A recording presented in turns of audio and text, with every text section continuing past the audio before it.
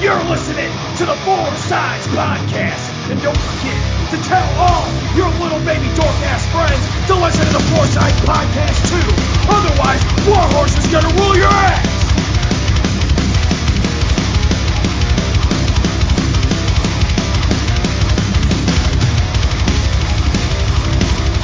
Ladies and gentlemen, welcome to another episode of Four Sides Podcast. I'm your host, Caleb Carter, and tonight I have another member of Podzilla 1985 with me here. He is a regular at Cape Championship Wrestling and Stride Pro Wrestling. We've talked to Mr. 100 Shannon Young in the past, but tonight we have with us the Big D, Dalton Anthony. How you doing, Dalton? I'm doing pretty good. I'm happy that we were finally able to make this work. Because we were gonna do it last Saturday, but the ring decided to get stuck in mud. And I was like too frantic to be able to I could have probably recorded, but it wouldn't have been a good show.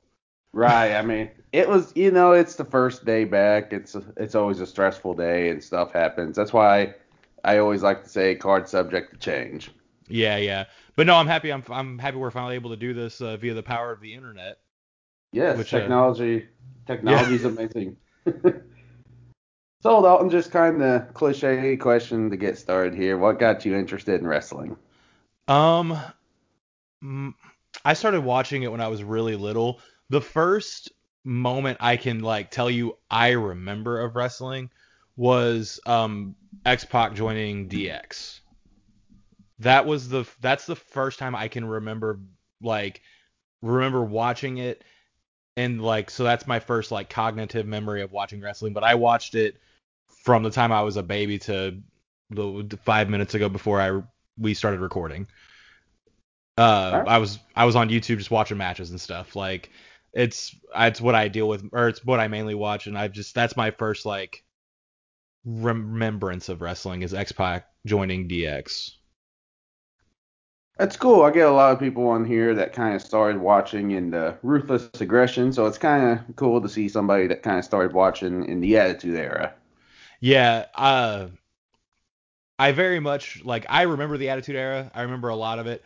But I was so young. I was born in '92, and I was so young whenever the Attitude Era was going that I didn't even know WCW was a thing. So I only really knew about WWF at the time, and I wasn't a fan where I was getting online doing all this extra stuff until the Ruthless Aggression era. Right. Yeah. So, what were kind of some of your favorites growing up? Everybody's got those people they look up to. Of course, X-Pac. Oh yeah, no, X-Pac is my favorite wrestler of all time. That list, it's Mount Rushmore. It's one face, and it's X-Pac. You can put 1, 2, 3 Kid and 6 there, and it's still the same. But no, it was the mid to late '90s, so my favorites were Stone Cold Steve Austin. I loved Triple H. I loved X-Pac, the New Age Outlaws. I love DX. Pretty much anybody that WWF told me to love back then, because I was a kid. I was 6 and 8 years old. I was gonna love that person. Hated Edge and Christian. Loved the Hardy Boys. Hated the Dudley Boys. Rob Van Dam was cool, but I mean that was still that was getting into that Ruthless Aggression era that we were talking about. But Right. yeah, no, I was a big Stone Cold fan. DX was my shit though. I got super excited anytime they were on screen. I was one of the kids. Do you remember whenever Billy Gunn came to CCW? Yeah, I do. And he cut that promo in the ring saying if you have a kid, you better cover his ears right now because I'm not going to be responsible for your kid going to the principal's office. Uh-huh. I got in trouble when I was in kindergarten because I told the kindergarten teacher to suck it. That's great. Yeah, it's pretty fantastic. So yeah, no, DX was probably my bread and butter favorites, but then also Stone Cold anytime he did something. Biker Taker. I was really creeped out by Kane and Undertaker whenever it was the Ministry and all that.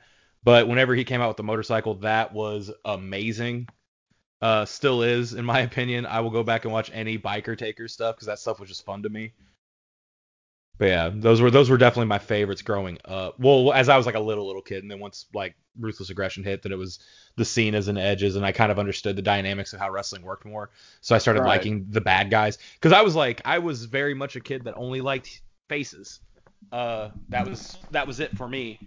And then once I kind of understood how wrestling worked, I started enjoying the bad guys more. Yeah, that's kind of how I was, kind of. So I kind of started watching around the whole Cena versus Edge feud, and then kind of a couple years later, I think when Jericho came back, that's kind of whenever I started liking the heels more. Yeah, man, there were so many amazing eras of wrestling that a lot of people were just like, well, it wasn't this, so it was bullshit. And it's like, no, I still very much remember the what was it, the Save Us Y2J era, like Yep, that was, oh man, he came back with the long tights with the numbers, the binary going down the side. That was cool. it was. I hated Randy Orton. He was such a dick. Yeah, I hated Randy Orton too, but like, I think kind of as I got more into like the heels, I think I started eventually becoming a Randy Orton fan, and then he turned face, and then like I hated him because he was Yeah, just he's not, and it's not that he's not good as a face. He's just like, he is so good at being a dick right. that anything else is just it's subpar. But yeah, no, there's so many good eras that I've got to like witness and like getting to see the best of. Right, like it's like getting to see Michael Jordan in the 90s. Like, no, I got to see Michael Jordan in the 90s of wrestling like 4 different times, and it hits hard every time. So, I guess, is there anybody from your childhood that you've watched that you kind of take inspiration from today, like in your own journey in wrestling? I never really thought of that, like people that I like take inspiration from, but I've just talked to random people, and I get the Mick Foley, uh, like comparison way more than I rightfully should. 'Cause that man's amazing, but that's the one that apparently I emulate a little bit. But like X-Pac is my favorite, but I don't do anything that he does because I just not as athletic or as good as he was and is. But the Mankind one is the one that I've heard a couple of times. Like whenever I was starting out and I was just getting the hell beaten out of me all the time. Hmm. That was the one that I would hear. But there's really not, like, from my childhood, I don't think there's anybody I really take inspiration from. Just because I don't. That's a weird one. I don't think I've ever really taken inspiration from one particular person. I think I've stolen from like everybody, like all of us do. But I don't have like a archetype of this is what I want to be. Okay, I could see the Mick Foley comparison being. Yeah, it was one that I never really thought of. But like whenever a couple people mentioned it to me, I was like, oh no, I can kind of understand where that can come from. Granted, I haven't done near half the crazy stuff has done, and I'm really hoping not to. But that's the one that I've heard. So I'm not. That's not Dalton Anthony saying I emulate Mick Foley. That's other people talking to me about it. Well, I mean, Mick Foley is somebody that's like he's a part of wrestling, but at the same time, he really, really enjoys wrestling. And I mean, just whenever you're in the ring, I kind of get that vibe from you too. Yeah, any person I've ever been like training with, especially like some of the younger people at CCW that train, I tell them all the time. I was like, everything we do sucks. Like on mentally, like and physically, like everything we do sucks. None of it's like fun. It's fun to do it, but it's not in like theory fun. Like falling as hard as you can is not fun, and Right. nobody can convince me otherwise. Is it enjoyable? Do I have a great time doing it? Yes. But you have to be in a certain headspace to know that like, hey, this is gonna suck, and I know it's gonna suck, and it may not suck now. It may not suck an hour from now, but like 2 3 days from now, it's probably gonna suck. And you like, but you still do it. That's what I tell people. Is like once you can get to that point to where you don't care, you just know like a couple days are gonna suck. You're golden, and that's a good place to be. But yeah, no, I love getting in there and working. I had probably the most fun I think I've had in a while was the last CCW show, and my body sucked for like 4 days after it. You're talking about the one we just had, right? Yeah, or where I faced Infinite. Okay. Yeah, because I've never like I was telling him that dude is ignorantly strong. I've never been suplexed. Mathis might have done it once, where I just got lifted and I like don't remember posting for it. Where and Infinite tossed me around. He deadlifted me on one of those captures. And like I tried jumping, but he was too tall and my leg was up in the air, so I couldn't like get my foot down. But he just yeeted me over his head like it was nothing. And I've never really had that happen except for when I faced Roger a couple times. He's done that to me, but I've never been like where it's happened multiple times in a match like that. And it was so much fun. But yeah, I was at work the like next couple of days and I was feeling worse for wear. But it's like you were saying about Mick Foley, like yeah, no, you enjoy it though. Like it sucks, but it's really fun. Yeah. So kind of going back, you said training. I know you kind of had your start in CCW. Like anybody that's listening pretty much knows how that went, but there's a little bit before that too that some people may not know. So like, what was your start in wrestling? Um, if we're starting whenever I started working in wrestling, it was whenever CCW got the Fight TV deal initially, and we were doing me, Asa, Ali, and Shannon were doing PWU at the time, and we were giving advertisement to CCW because we were all four of us were in the mindset of if there's local wrestling in your area and it is any monicum of good, you need to promote it because the only way that those companies survive are people promoting it. And it doesn't always have to be the workers, it can be people outside of it. We wanted to help bring as many eyes to CCW as possible. So we started doing review shows about them, started having Jason Wells Lee, Ken, I think Barbed Wire was on a couple of early episodes. I think we had Billy Hill call in once. And we started building this relationship whenever they needed a commentary team.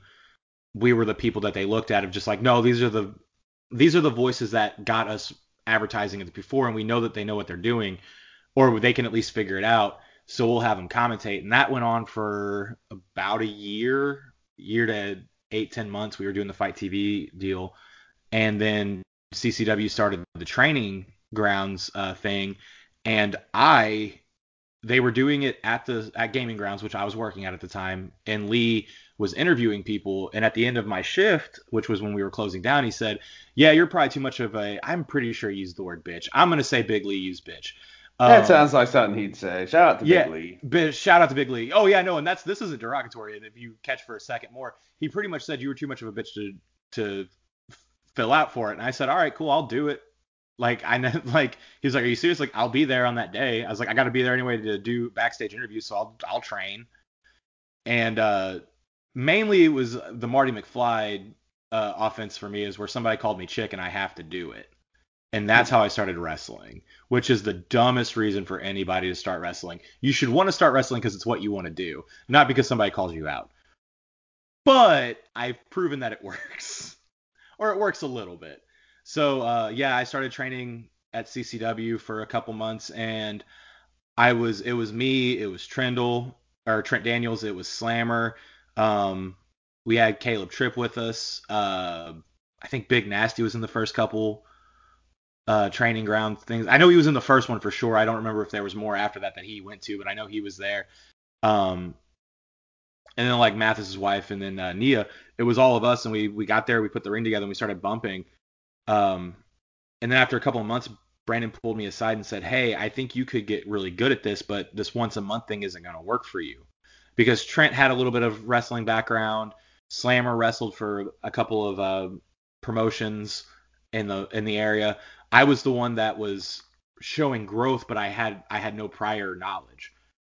And so I called Stride Pro Wrestling well, they were based out of Marion at the time, and I was friends with those guys because we were doing podcasts with them or for them as well. We were advertising them on our show, and I said, hey, I want to start training more.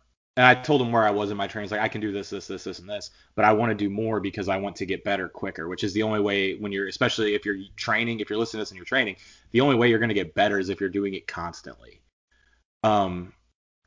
So I started going to Stride after about 3 or 4 months of CCW, and that started February 2018, sounds right.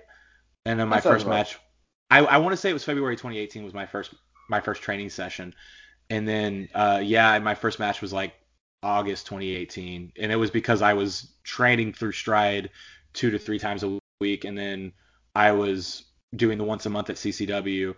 Um, that's kind of how the training started, and it kind of took off from there. My first match, a lot of people think that my first match was against Austin Lane at the Best of the Best 2 or 3. My first match was actually like a month before that at Stride. I had like 2 or 3 matches before I wrestled Austin. Right, because you were Dexter Roswell's assistant, right? Or somebody's assistant. I wasn't Dexter Roswell's assistant. This is some pretty fun shit right here. I was the personal assistant to a manager at Stride, Jay Wellington Beauregard. I was his personal assistant. Oh, okay, yeah, that guy. Yeah. That's a funny story in and of itself because I think that was actually supposed to be Trent. I think Trent was supposed to do that. Really? Yeah, because I have friends in Dallas that and I went to go see him that summer. It was there. We taped it in the summer, that whole vignette, and I came back and I like just drove like 10 hours that day before we filmed all that, and I trained that night. Like I drove from Dallas to Cape, and I went from Cape to Marion, trained, and then I woke up at like 9 o'clock the next morning because with my job I wake up early all the time.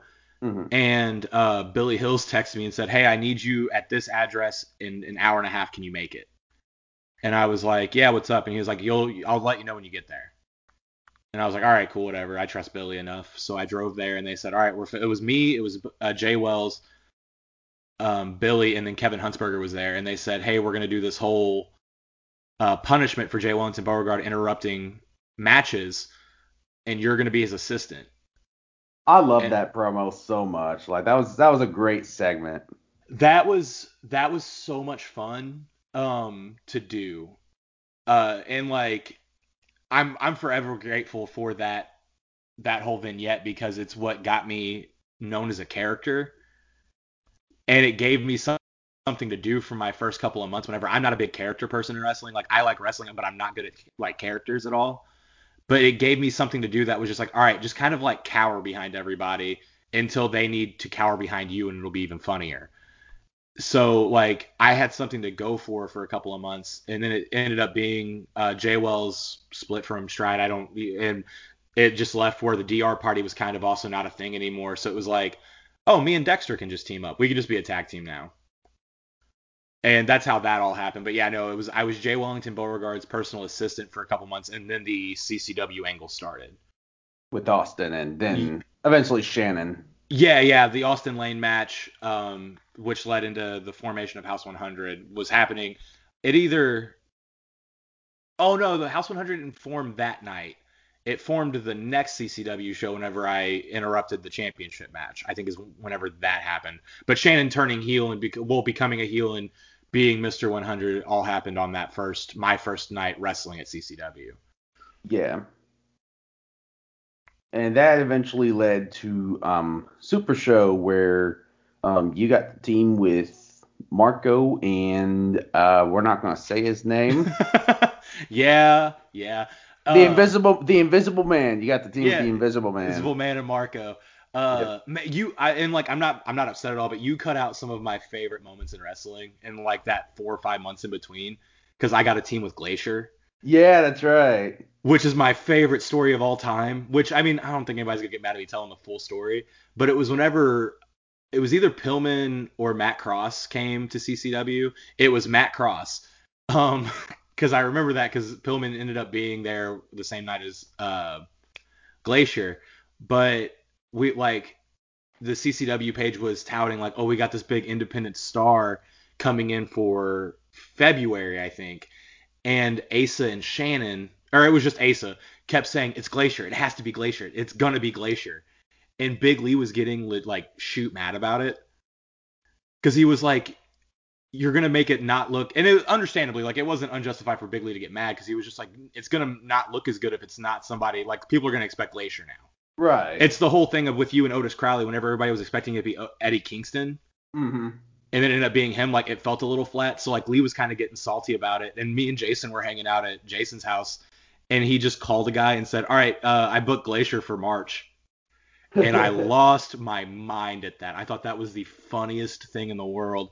And I was like, what are you going to have him do? And he was like, oh, he's teaming with you and Billy. And I got real scared real quick because that's somebody that's been wrestling forever and was like wrestling on like one of the biggest stages of all time. And I actually messed up in that match super hard. And if you have an original cut of the match, you can see what I did. But it was like I was brand new to the wrestling, and I messed up my own shine spot. I bumped when I should have rolled. And like Justin Smart, I was against Justin Smart. He tagged me in the corner, and then we just redid the spot. And I felt so small at that moment. And I tagged in, like I hit my Justin let me get my spot back in, and I hit it, and then I just tagged out instantly. Like I grabbed Justin's arm, put him in the shittiest wrist lock of all time, and I just went to Billy and tagged out. And Billy said, "What the hell was that?" And I was like, "I don't know, just get in here." And then the second I was standing on the apron at that point with WCW star Glacier, and he pats me on the back and says, "Good job, baby. Just keep your feet moving, make him forget it." And I just looked at him, and this was not Dalton Anthony. It was very much me as a human being. I just looked at him with all the earnesty in my eyes, and I said, "Thank you. I needed that more than you knew." And we just kept going with the match. Yeah. But Glacier, like that was probably like the coolest moment. Like that Super Show moment was the coolest moment until everything happened. Right. But it's one of those like, all right, so that kind of got taken from me, even though I love Marco. But the Glacier match was so much fun. But yeah, going back to Super Show 3, that was the big blow off for that whole story, and that was probably one of the cooler nights I've ever had in wrestling. Because like Marco, that was right after Marco broke his leg. It was like his second or third match back from that kind of injury, and then it was the big me Shannon story. We kind of knew everything was going.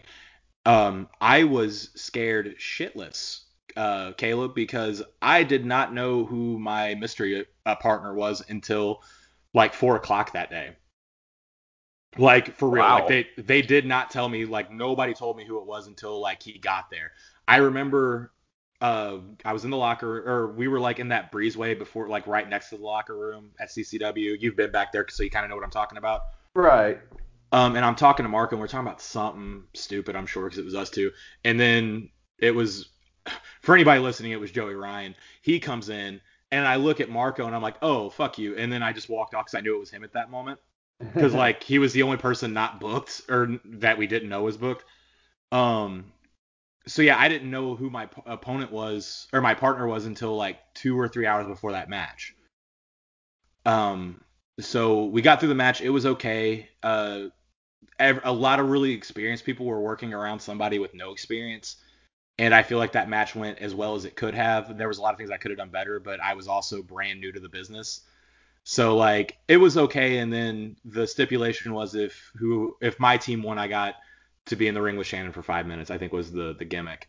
Yeah, that's And right. uh I just remember like as we were kind of talking through everything that night, they said, all right, cool. So Shannon's gonna like powder out of the ring, or Shannon's gonna try to leave, and then Road Warrior Animal's gonna make him get in the ring. And I'm just sitting there being like, this is more than what any one person deserves, let alone somebody that does not deserve to be in that spot at the time. Like I got a team with national stars. I got to be in the ring with a couple of like my really good friends, and then a WWE Hall of Famer is making somebody get back in the ring, and then making it a Chicago street fight. I was like, this is the dumbest thing ever, and I'm here for it, and I loved it.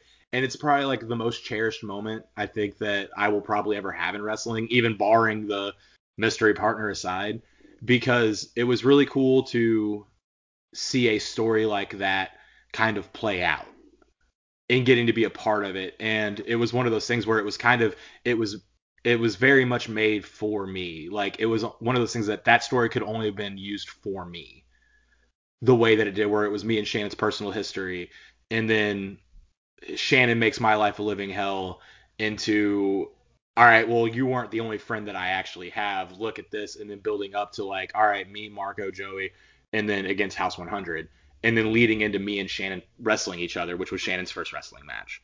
Um, was it pretty? No. Was it super memorable and something I'll probably always cherish to my dying days? Of course. Um, but like that whole storyline, I got to wrestle so many good people, and I got such a good education on how everything should work in wrestling that first like 6 months of my time at CCW. Yeah, I mean, I'm not gonna lie, I kind of had my doubts about you getting over as the underdog character, so to say, because like I know before that you were kind of everybody kind of liked to call Dalton Anthony the rib character of Podzilla 1985, still to this day. And Oh, yeah. I just wasn't sure if it would work with you being like the guy that everybody's supposed to believe is like the underdog, so to say. But I mean, I was wrong. You made it work really well. Yeah, and that's a testament to Jason Wells as like a whole. Cause like he had his hand in that whole story. It was very much him telling Shannon what he wanted, and then Shannon kind of produced me. It was Shannon produced me a lot, Brandon Barbwire produced me a lot, and Justin Smart very much walked me. He held my hand that entire feud. So it was like, but it was Jason's writing that got us from point A to point B. And I remember it wasn't supposed to be me and Shannon after that thing. I thought it was initially when it got pitched to me, it was going to be me and Austin work like a couple shows in a row. And that was going to get me into CCW. And I was like, that sounds fun. Like, I don't know how I'm going to get over as a face against Austin. Even though Austin was that killer heel character, everybody loves Austin Lane so much because he's so damn good. Right.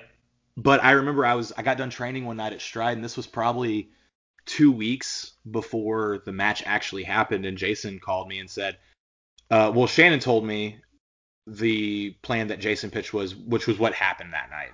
I go for the elbow drop, which we didn't know what I was going for at the time. We just knew I was going to get tullied. Shannon pulled my foot, my crotch, and then Austin beats me. And I did not like that idea at first because it was one of those things where it was, all right, this was a vehicle to get me into the CCW roster, not this whole big thing that I didn't know it was supposed to be. I was being selfish whenever I initially heard it. I didn't like it. But I trusted Jason enough to be like, no, this will work because almost everything else he's done has worked. So there's no reason this wouldn't work. And it worked. Like, I remember whenever I came out the next show at CCW and I kicked Austin in the balls, it got a huge pop. And then, like, facing Justin, those matches progressively got better. But the crowd got behind me more and more to the point of whenever Marco came out and made the save, the show before Super Show, that was a pretty hot angle. Where it was like, all right, we got a mystery opponent in, we have Marco coming back, and it's going to be against House 100, who we kind of want to see get punched in the mouth. And, if Dalton's team wins, he gets to actually punch Shannon in the mouth. Mm-hmm. So, and like, I just remember that was probably, I think there might have been one other show that I think I've ever wrestled that was louder than Super Show 3 for me. And that, like, I just remember that whole, like, the elbow drop on, I think it was Rough Shot. The crowd popped, and I was like, that was good. And then it just got louder and louder to the end whenever I chucked Shannon through the door. That was insane, like how loud it was. And I like watched it back on Fight TV a few days later, and I was like, no, it was really loud. That wasn't just that wasn't my brain telling me that it was loud because I was like invisible audiencing myself, thinking that I was super important. No, the crowd was that interested in that story. Yeah. So it was cool to really get to, like, not a lot of people get to do that and get that kind of feeling. Definitely not a lot of people get to be that new in wrestling and get that. Because, like, I've gone to other promotions and very much been the job guy, which is fun. I love doing that so much more. It's a lot less pressure. But, like, that was truly amazing to get to do that whole story. And I appreciate everybody kind of having the faith in me and Shannon to being able to tell that story and then putting the right pieces with us to do so. Because we were two very underproofed people. That they just kind of said, we're going to put this story around him and we're going to hope it works. And then they gave us the proper tools to do so. It was really cool to, like, that was an amazing angle as a whole. Yeah, it was just the whole build up to Super Show 3. Like, looking back at it, that's probably one of my favorite stories that CCW's ever done, honestly. It's not mine. It's definitely in, like, my personal top 5. But, like, Ace versus Jackson, man, that whole, like, series, like, that match and then everything leading up to that match was so much fun. Brandon and Austin's, like, trilogy of matches and that was like the first thing I saw from CCW was like Ricochet, Austin Links. I wasn't at the first show, but I saw the Ricochet. My first show was at that Ricochet show, and getting to see that and then building into Brandon and Austin, those were probably some of my favorite matches CCW's ever done. But, like, yeah, it was definitely one of the more important stories that CCW had done up until that point because we just gotten off the Pinnacle. And then we went to a different heel stable, and it was like, all right, well, who's going to be the Austin Lane to House 100? And it was like, oh, well, it's this person that was a commentator. And I also, just so you know, I'm with you. I didn't think it was going to work. I did not think that was going to work at all. And it ended up being like a really cool storyline as a whole. Yeah, the thing I liked about it, like you said, Jackson versus Ace and Brandon versus Austin, like those were really, really great stories. But the thing I enjoyed about you versus House 100 is just kind of, so for those of you that know who I am outside of this podcast, I'm not in the best shape, but just kind of looking at you and Shannon and just kind of seeing characters that I can maybe relate to a little better. You know what I mean? Yeah, and I think that's why I have some appeal at CCW of if I go out there and I get the shit kicked out of me, like they're like, "Oh, I'm not a larger than life character. I very much am the person that you would see on the street. Like I'm not an Adonis. I don't do flippy stuff because I can't because I'm not in that kind of shape. But like I go in there and I try to make it as believable as possible, along with like getting to look like the everyman. Yeah, Even and though I, like yeah, like it's a weird dynamic, and I get what you're saying, and you're absolutely right. I think that was what the appeal of that storyline was I was not an athlete, or at least right, people didn't think I was. right. You were just kind of like everybody else, sort of to say, sort of ish. Yeah, and that was a lot of my like goofy looking offense came from that, where it was like, all right, I can't like moonsault and do shit like that. I can do that little pendulum kick that Christian did, and I confused Justin with it a couple times, and the crowd loved that. And like my little roll through drop kick spot, like they were like, oh, Dalton can get in there and like avoid getting hit. And if he can avoid getting hit enough, he can tag out or he can hit them back. And that was kind of like that's kind of how I developed all of my thing was just like I don't because if you ever watch one of my matches, I really don't have a dominant like move set. All of my stuff very much comes off of like dodges and stuff like that because I'm not a quote unquote athlete. So I try to make it like well I can't like out strength somebody, but I can definitely outmaneuver them and I can probably avoid getting hit just enough to hit them back. Yeah, and that kind of goes back to that Mick Foley comparison that people make with Yeah, you I and guess Mick that Foley. Yeah, I guess that makes sense because like I'm not the most imposing person in the world, but if I can just stay in there long enough to wait for somebody to goof, I can probably attack them back. And I think it's made for a really fun move set and somebody that's I would like to think I'm fun to watch for the audience. I personally don't like watching my matches, but like I have a small fan base in my area of people that like enjoying me wrestle like at CCW and Stride. So I think it's my mindset of how I need to move in the ring has kind of benefited me, even though I'm not the Infinite or I'm not like Justin Smart, where I'm not like where I am not a powerful or hard hitting person, but what I do, I can at least do well enough. Right. So after Super Show, you kind of have your thing with Heath Hatton, and then after that, I think after that was when you and Slammer kind of started being a thing.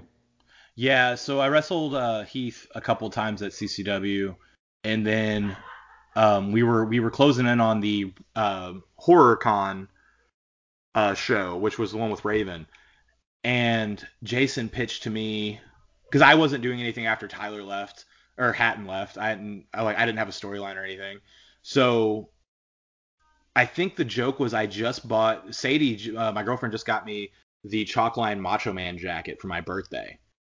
It was right off of that. And I was wearing it around because I loved that jacket. And Jason said, "Oh, for the Halloween show, can you be the Randy Savage to Slammer's Hogan?" And I said, "Of course," thinking that it was going to be like I was playing into the joke.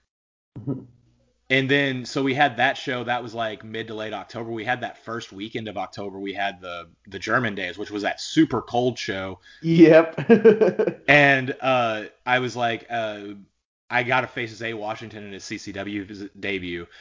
And I just asked Jason, I was like, what's the finish you want? And he said, you're going to headbutt Zay, because I just started using the headbutt a whole lot, like in Illinois, Missouri.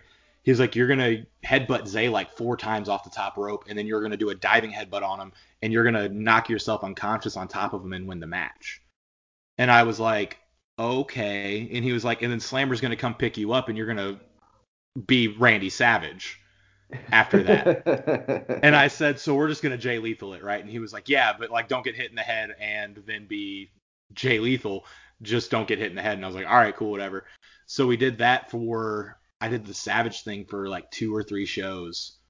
Because I did it for October. I only did it for 2 shows. Yeah, I did it for October and November. And then Addison Kane whacked me in the head and hit me with that vicious chair shot in November. And it popped me back into Dalton Anthony, but it made me. That's what started being Slammer and House 100, because that was off of the next show would have been the Riot match in 2020. Right. Man, that feels like 4 years ago. It does. Like this COVID pandemic seems like it's been like 5 years. It really does, because when I think about it, I was like, that really only was a year and like 2 months ago. But that was like 2 shows before COVID started. Yeah, it was right before everything shut down. Because it was January 2020, and I just remember being like, I've never been heel in Cape. I also hadn't been heel in like 5 months anywhere, because Stride turned me face. And I was like, I haven't got to work heel, and I'll get to be heel with Shannon, and I'll have Slammer with me. So like I can probably run my mouth a whole lot and be fine, because I'll have Slammer with me. I'll have that. And I had Micah was my manager at the time, and she's an amazing dickhead. She is top notch shit talker. So I was like, we could probably have a lot of fun with this being in House 100. And then COVID happened. So we had like the Charleston show in February with Rhino, which was like late February. And then 2 weeks later, everything shut down. Because it was lethal. Well, it could have been Lethal Leap Year. We didn't call it that because it was February 29th. I remember this clear as day. I got punched by Rhino. And then the 2 weeks from then, I won the Stride championship with the tag belts with Jay. And then I was supposed to team with Otis Crowley the next week at CCW in Delta, and that show got canceled. Yeah, I think it was like the week of that show is when everything kind of. Because I remember I was like, so I'm a school teacher, so they were talking about shutting the schools down, and I was like, all right, cool. And I just won the belts at Stride. That's my like guide of when everything shut down. It was right after I won that belt. Won that, and I was like, all right, cool. I get it. I think it was supposed to be me and Jackson, or not Jackson. It was supposed to be me and Otis versus Osby and Cash. And I think they billed it as the main event. And I was super excited for this match, because it's one of those, like, I like wrestling people that I either A, haven't wrestled with, or B, I think is going to be a test to see if I can like elevate my status somewhere. And I felt like that match was going to be a really good point to test myself. Like, if not in front for the crowd, for my own personal ability, because like Otis is amazing. And I've never been in the ring with him. I wrestled Cash once or twice between Illinois and Missouri, and I love Cash. And Osby was somebody that I wanted to get in the ring with. So I was like, this is going to be a good gauge of, do I deserve to be here? And then it just didn't happen. Yeah, it's just unfortunately one of those matches where we'll never know. Yeah, and I mean, it's not to say like there's no reason that I won't end up in the ring with Otis or Cash in the near future. Right. It's always a possibility. Cash is coming off of injury in a couple weeks, and like with CCW, you never know. It looks like the Crowleys are becoming a tag team everywhere. And guess who's also in a tag team at CCW? I've also never wrestled Jackson. So like, as bummed out as I was about that match, it's like after seeing how everything's been, like, I don't know, I might get another opportunity at those guys. Not Osby, I think he's retired, but there's like, it was just a bummer. And then everything shut down around it. So it was like, well, I don't get that match, and now I don't get to do anything. Because like COVID happened, and I think it was a good 2 months before I wrestled again for Stride whenever they were doing the empty arena shows. So it was a bummer on top of it to like get to test myself as a heel at CCW, and then just nothing. And then whenever we came back, it was me and Slammer against Justin and Donnie, which I was super grateful for. We did the 2 or 3 matches with them, and then we turned back face with Shannon at Super Show 4.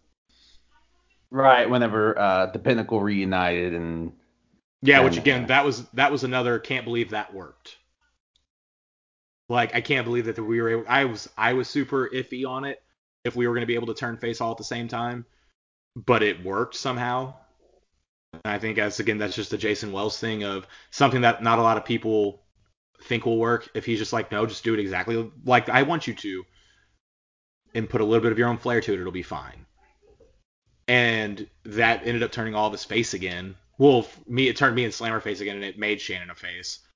And we've been kind of not in House 100, I think. I don't know, maybe, possibly. Yeah, that's still kind of a not so sure kind of thing. Yeah, like I'm at CCW and I'm having a whole lot of fun, except for the fact that I got Ugly Infinite and his ugly buddy messing with me now because my buddy wasn't there. But like I don't like House 100. I'm not sure. I know that they have a lot of stacked people right now, so Shannon may not need me in Slammer. But yeah, that whole is kind of a question. But yeah, it turned his face, and I've had a lot of my like most fun moments in wrestling have happened in like the last 4 or 5 CCW shows. Yeah, I mean I think the show after Super Show you had a Dalton section. Yeah. That was that 6-man. Yeah, thank you. I appreciated that because I got so much heat for caring about people. We don't have to get into Yeah, no, we don't have to get into it. I'll just say that I got heat for caring about people, and like it's that, and we both know what I mean, so that's all that matters. That's right.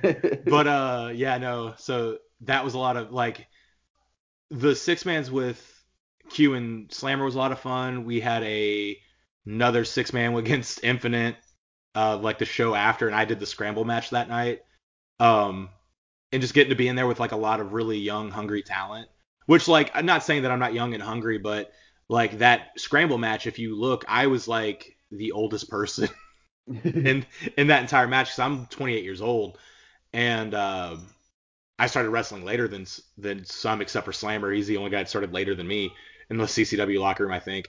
But like I was in the ring with all these like younger people that can do all this like really cool shit, and it's like, oh, this is how all this is supposed to work. Leo is older than me. Leo's a little bit older than me. But that was a lot of fun, and then getting that 6-man with Infinite and then Chris Hendricks and ATM, that was a lot of fun. Just getting to work those guys because they're super talented. I don't know what Mike Outlaw does with those guys at Dynamo, but he's amazing because those two guys they were a lot of fun to work just to find out that was their first match too. Yeah, I always put over Mike Outlaw here. Probably one of the better trainers in the Midwest, in my opinion. Yeah. And that's not taking anything away from anybody else, but like you said, just what does Mike Outlaw do with these guys? Yeah, because I remember those guys came to CCW. I think it was Super Show 4. And they just wanted to help like set up and train. And it was me and Justin because Brandon either wasn't going to be there or no, because we thought Barbed Wire had COVID, so he wasn't at Super Show 4, I don't think. And then ended up these guys were really good, and I just assumed they worked up in the St. Louis area. And then I got to wrestle then 2 of them, Chris Hendricks and ATM, at the like 2 shows from then, which was that September show before we just didn't have CCW for a couple months. And everything they did was super crisp and clean and made sense. And they both posted on Twitter like that night that they had their first match in front of a paying crowd. And I got like so angry because that's just talent you want to slap. Right. Because like they listened well, like they did everything they needed to do. They were getting the crowd mad at them. Like they did a really fantastic job. And I had like super minimal experience with Mike Outlaw at that point. Like I think I'd met him a couple times. And I watched him work, of course, but like he was super polite to me. And then just to see that he just trains just potential stars is just like, oh yeah, no, that dude is amazing. I hope he sticks around because he's an amazing talent and also just really good at training people. Yeah. Because I'm not 100% sure, you might have to correct me. Dynamo Pro, isn't it him and I think Camaro Jackson? Isn't those the two that mainly train up there? So I know Outlaw's one of them. I think Camaro a little. I can't 100% confirm Camaro, but I know Camaro is. I know he does Dynamo shows. Like whenever Okay. when they were running, he was doing Dynamo shows. Yeah, and like Dynamo, like they put out consistent talent. Like, isn't that also like where Savannah Stone came from and James Brady and all them? Yeah, that's right. They kind of got their start there. And then like Sei Sheen, which that's somebody I wish we could get back at CCW more often than not. She's amazing too. Absolutely. But yeah.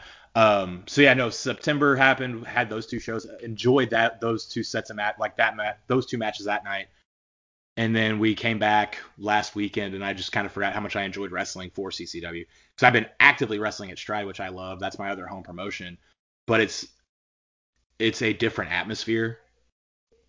Whereas like Stride is very much a family promotion, it feels like, where like, no, we pretty much only have our and unless we go to a school, we have our dedicated fans. And since it's Illinois and they're super locked down still, like we really can only get our dedicated fans there. Right. Whereas CCW, like, it's not bigger, but it's different. Like there's people there that have never seen me wrestle. That's what it felt like on Charleston. And it's a different atmosphere. I was trying to make people like, it was fun. I walked out there and people were booing me and I was wearing a Charleston t-shirt. And I was like, I just remember I turned around to Micah and I was like, this crowd hates me. Let's go. And I just like tried getting them around, and then they ended up liking me more as the match went on. But it was just one of those things where it's like I hadn't had that feeling in a while, getting booed when I shouldn't have been. Yeah. And it was a fun thing. But yeah, so that's kind of where I'm at in my wrestling journey right now, and the long and short of it. That's cool, man. Well, I mean, like I said, thing I like about you is you're a really relatable character, and obviously you put in your work and you love this craft. So I mean, keep doing what you're doing, man. Thanks. We got like fan questions and stuff that I. Oh yeah, we got Okay, some things. I didn't know if we were wrapping up. I was like, I think there was questions, but I wasn't sure, and I was like, I mean, we can stop if you want, but I didn't know. Nah, All right, cool. nah, All right. yeah. I think you already kind of answered Michael Goodman's question, about kind of being involved in House 100, and is House 100 going to do anything about Pinnacle? Well, I can let Michael Goodman know. Personally, Dalton Anthony, and this is my views do not express the same as House 100. I can say that right now because I don't know if I'm part of it. But Billy Hills hit me with Georgia at Super Show 4. And Billy Hills is one of those people that I have respected for the longest time. But he needs to know that when he hit me with that, I didn't forget it. It took a couple days to realize it happened because he kind of knocked me out, but I haven't forgot. And I left early the last show, but I heard he decided to make a comeback, I think is what happened at the end of the Charleston show. So if he's there, I just want him to know that I haven't forgot about it. So Pinnacle is still very much on my radar. I don't know how Slammer feels about it, but they're not somebody I forgot. Whether I have to do it with House 100 or not is a different story. Slammer probably just wants to body slam Billy Hills. You got to rein him in. He's a sweet man, but you got to rein him in sometimes. I just need Slammer to know that like I haven't forgot about it. If we got to go to Pinnacle without House 100, that's perfectly fine. I hope that's a good enough answer for Michael Goodman. Oh, that's good, man. Yeah. I love Slammer. I wasn't trying to knock him, just kind of, Oh no, buddy, brother, he's mine. brother, yeah. Yeah. If Billy's in the ring, Slammer will try to body slam him. You got to rein that in sometimes. Because I try to tell him it's not always about body slams. Sometimes you just kick a dude in the head and it does the same thing. That's true. And your lower back doesn't hurt later from it. It's a good middle ground. And I try to teach that to Slammer, but he's something about this guy that wears yellow and red just is really appealing to him. Even though I think he's got black and white gear now. Yeah, I heard he finally got that Hollywood gear. We had him on the show in the past, and he was supposed to get that. And it took so long. I think it took a full calendar year to get it with COVID and everything. But yeah, peeling the curtain back, Caleb. He messaged that to me right when we turned. I think he showed me the night that we turned of this gear, and I said, dude, I love it. He's like, yeah, it should be in a couple of months. And then he works like, I think it's Eldon, Missouri, and he's wearing it. And I'm like, well, I'm happy to see your gear finally came in. But yeah, no, Michael, I haven't forgot about the Pinnacle. I got to wait for my moment. I don't know if I have a house behind me or not. There you go, Michael Goodman. Big Jonathan Graham, he's got a few questions. Who's your dream opponent? Locally, it's Brandon Barbwire. He was the first guy that trained me, and I feel like between me and him, we could have a good match. Belt or no belt, I don't care. But like that is the match that if you ask me like you can only wrestle one more time, and it's who is it going to be?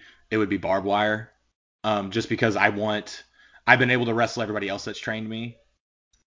I haven't been able to wrestle him. Or I have Red Daniels, but I don't know if he's wrestling anymore. I haven't heard anything about Red Daniels in a while. So like but those are the two that helped train me that I've never wrestled. I've wrestled Dexter Roswell. I've wrestled with and against Jay Spade. I've wrestled Tyler Hatton. Barbwire's the only one. So that's the one I want. There's a couple other people I would love to wrestle. Anakin Murphy, I would love to get in the ring with him. He's somebody that impresses me a whole lot. And then, of course, like you have your St. Louis guys that like Gary J, I think would be fun to get that experience. Not fun to wrestle. I've seen him. And I think he would murder me, bring me back to life and murder me again. But I would totally be down for it. I would love here's another dream match that I wish I could get. The Wrestling Buddies versus the Besties in the World. I kind of want it. I think between me and Jay, we could definitely hang with them. And then so Jonathan gets both tag teams. Me and Slammer versus the Midnight Express. All right. Not saying it would ever happen. I don't even know if that's a possibility, or not the Midnight Express, fucking Rock and Roll Express. Rock and Roll Express. Yeah, I don't know why I said Midnight. Hey, that's possible. They still do stuff. I know, right? And if there's a team that I think is made for me and Slammer, it's those two. I think it would be great. I think the Rock and Roll Express versus the Mega Brothers would be so much fun for everybody involved. At least Slammer. It would be fun for me and Slammer involved. Yeah, I also like the Wrestle Buddies versus the Besties. Like that's a marketable match there. Like the Buddies versus the Besties. Yeah, and then like there's so many tag teams that I wish that me and Jay could wrestle, but we just really don't get the opportunity. Like Roscoe 8 Least the Young Goats. We were supposed to wrestle. It was supposed to be the match that I heard at one point for Stridiversary last year before everything shut down. The match that I heard for the belts were Kings of Destiny, which was Mathis and Hargis, me and Jay, the Wrestling Buddies, and then it was supposed to be the Crowleys. Oh, wow. That match got tossed, and it was like, oh, this is something that might happen. And I was like, make that a thing. Please make that a thing. Because I just, it's the whole do you want to see a dead body thing. Like, yeah, that would be stupid because Jay is somebody I look up to all the time on just being like, will put his body through whatever he needs to get a match done.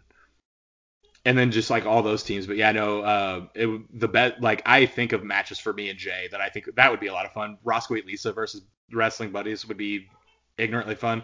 I can't say the last name, so I'm very sorry, but the Lethal Injection, is it the Skimahorns? Yeah, the Skimahorns. I would love to wrestle those guys, me and Jay. There's so many good tag teams in this area right now that I think would be fun to wrestle. So like singles, Brandon Barbwire, Wrestling Buddies, Besties in the World, Mega Brothers, Rock and Roll Express. That's a solid list there. Yeah, I think that sums up all of my things right now.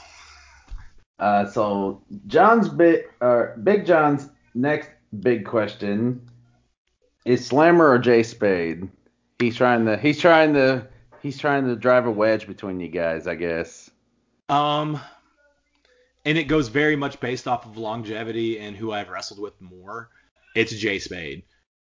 We've been a tag team for a year and some change now, which, I mean, Slammer and I have been a tag team longer, but we have had such fewer matches compared to me and Jay. I've gotten to the point now with Jay to where we just kind of flow off each other perfectly, and we're able to play off each other, and our matches can be a mixture of different things. Whereas I enjoy teaming with Slammer. We have a lot of fun when we're in the ring, and I personally, I get proud of Slammer anytime I team with him because he shows a little bit more of what he can actually do.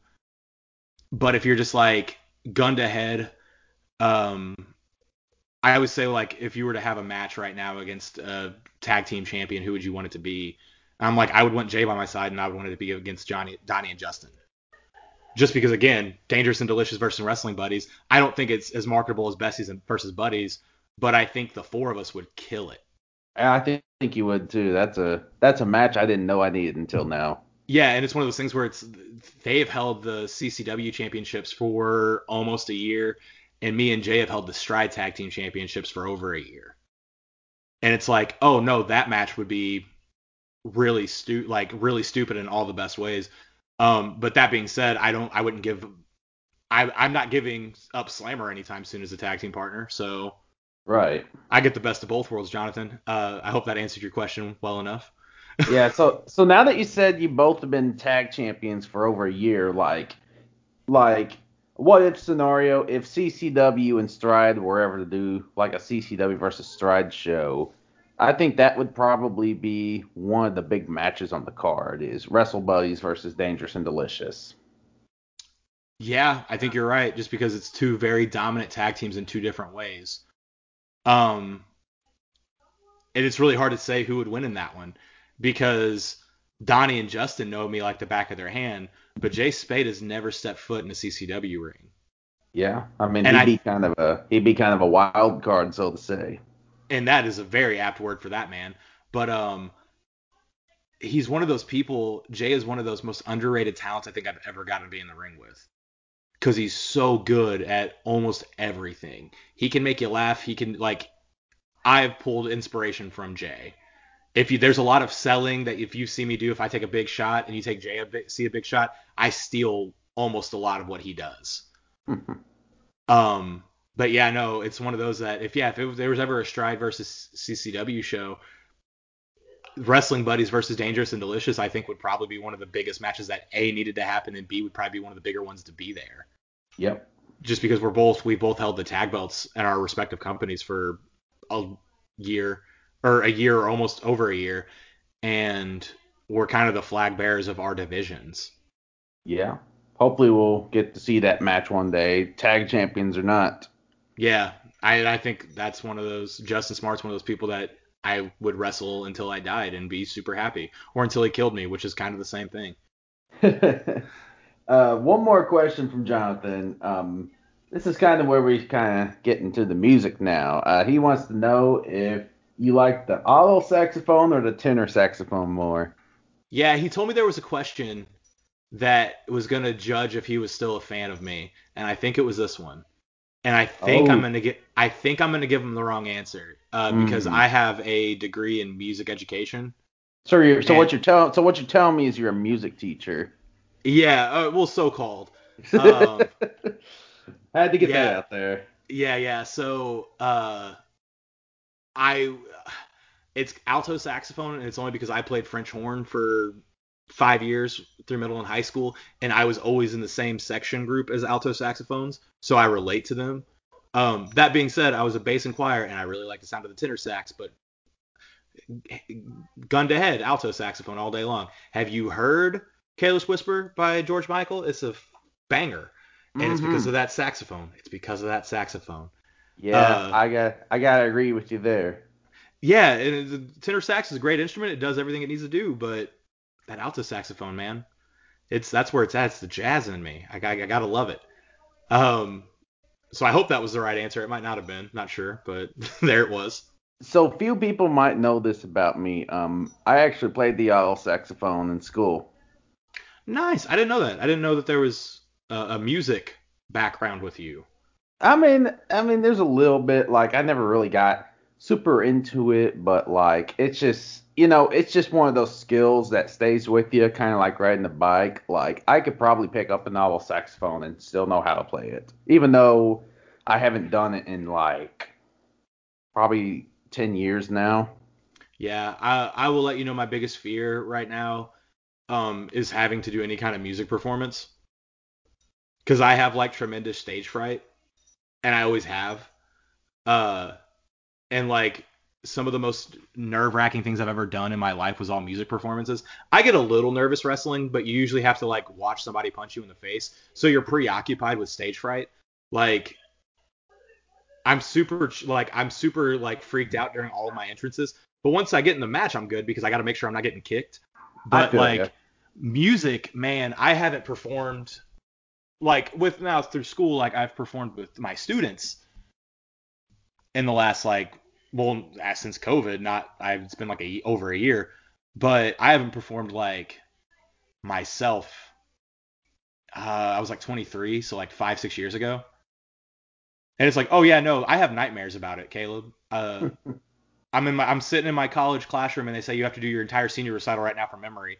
And I'm like freaking out. And then I have the thought, I'm 28 years old and I have my teaching degree. I don't need to do this. And then I wake up and then I realize that like I'm just a big baby about things. Hey, I'm the same way sometimes with certain things. But yeah, so yeah, it's music's cool. I love music a lot. Yeah. Yeah, it's neat. Kind of Yeah. base my whole life around it, music and wrestling. Yeah. Michaela Mitten, this is our final fan question for tonight. She wants to know, what's your favorite throwback song? Ooh, that's a loaded question.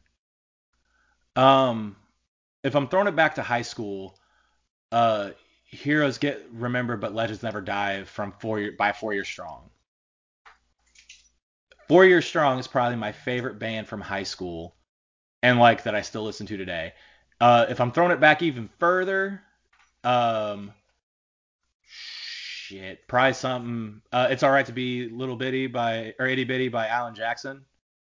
Okay.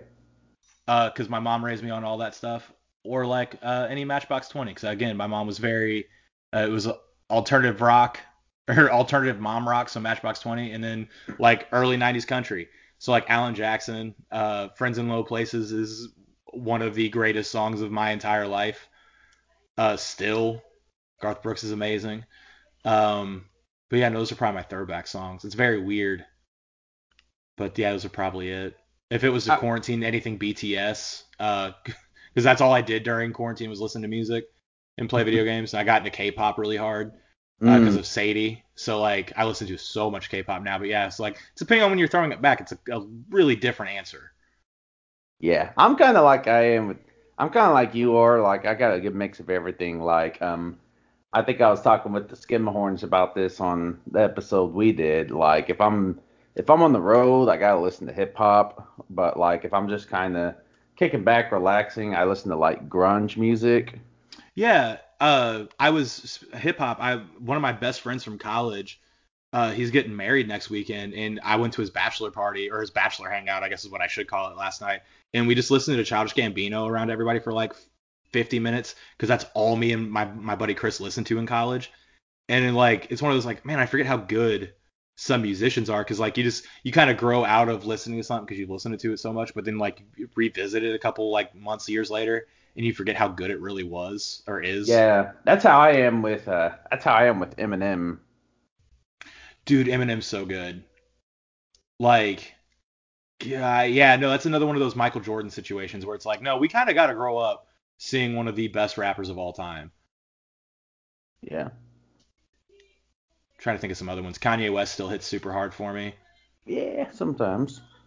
I, Late registration and college dropout are amazing, and I understand why you made that sound, but like, yeah, no, he still. I went up to St. Louis a month ago, and I just put on his Essentials playlist from on Apple Music, and it's like, man, he was also super ahead of his time, like music wise. Like hip hop, yeah, no. Kanye's really good. I love Eminem. Yeah, Kendrick Lamar.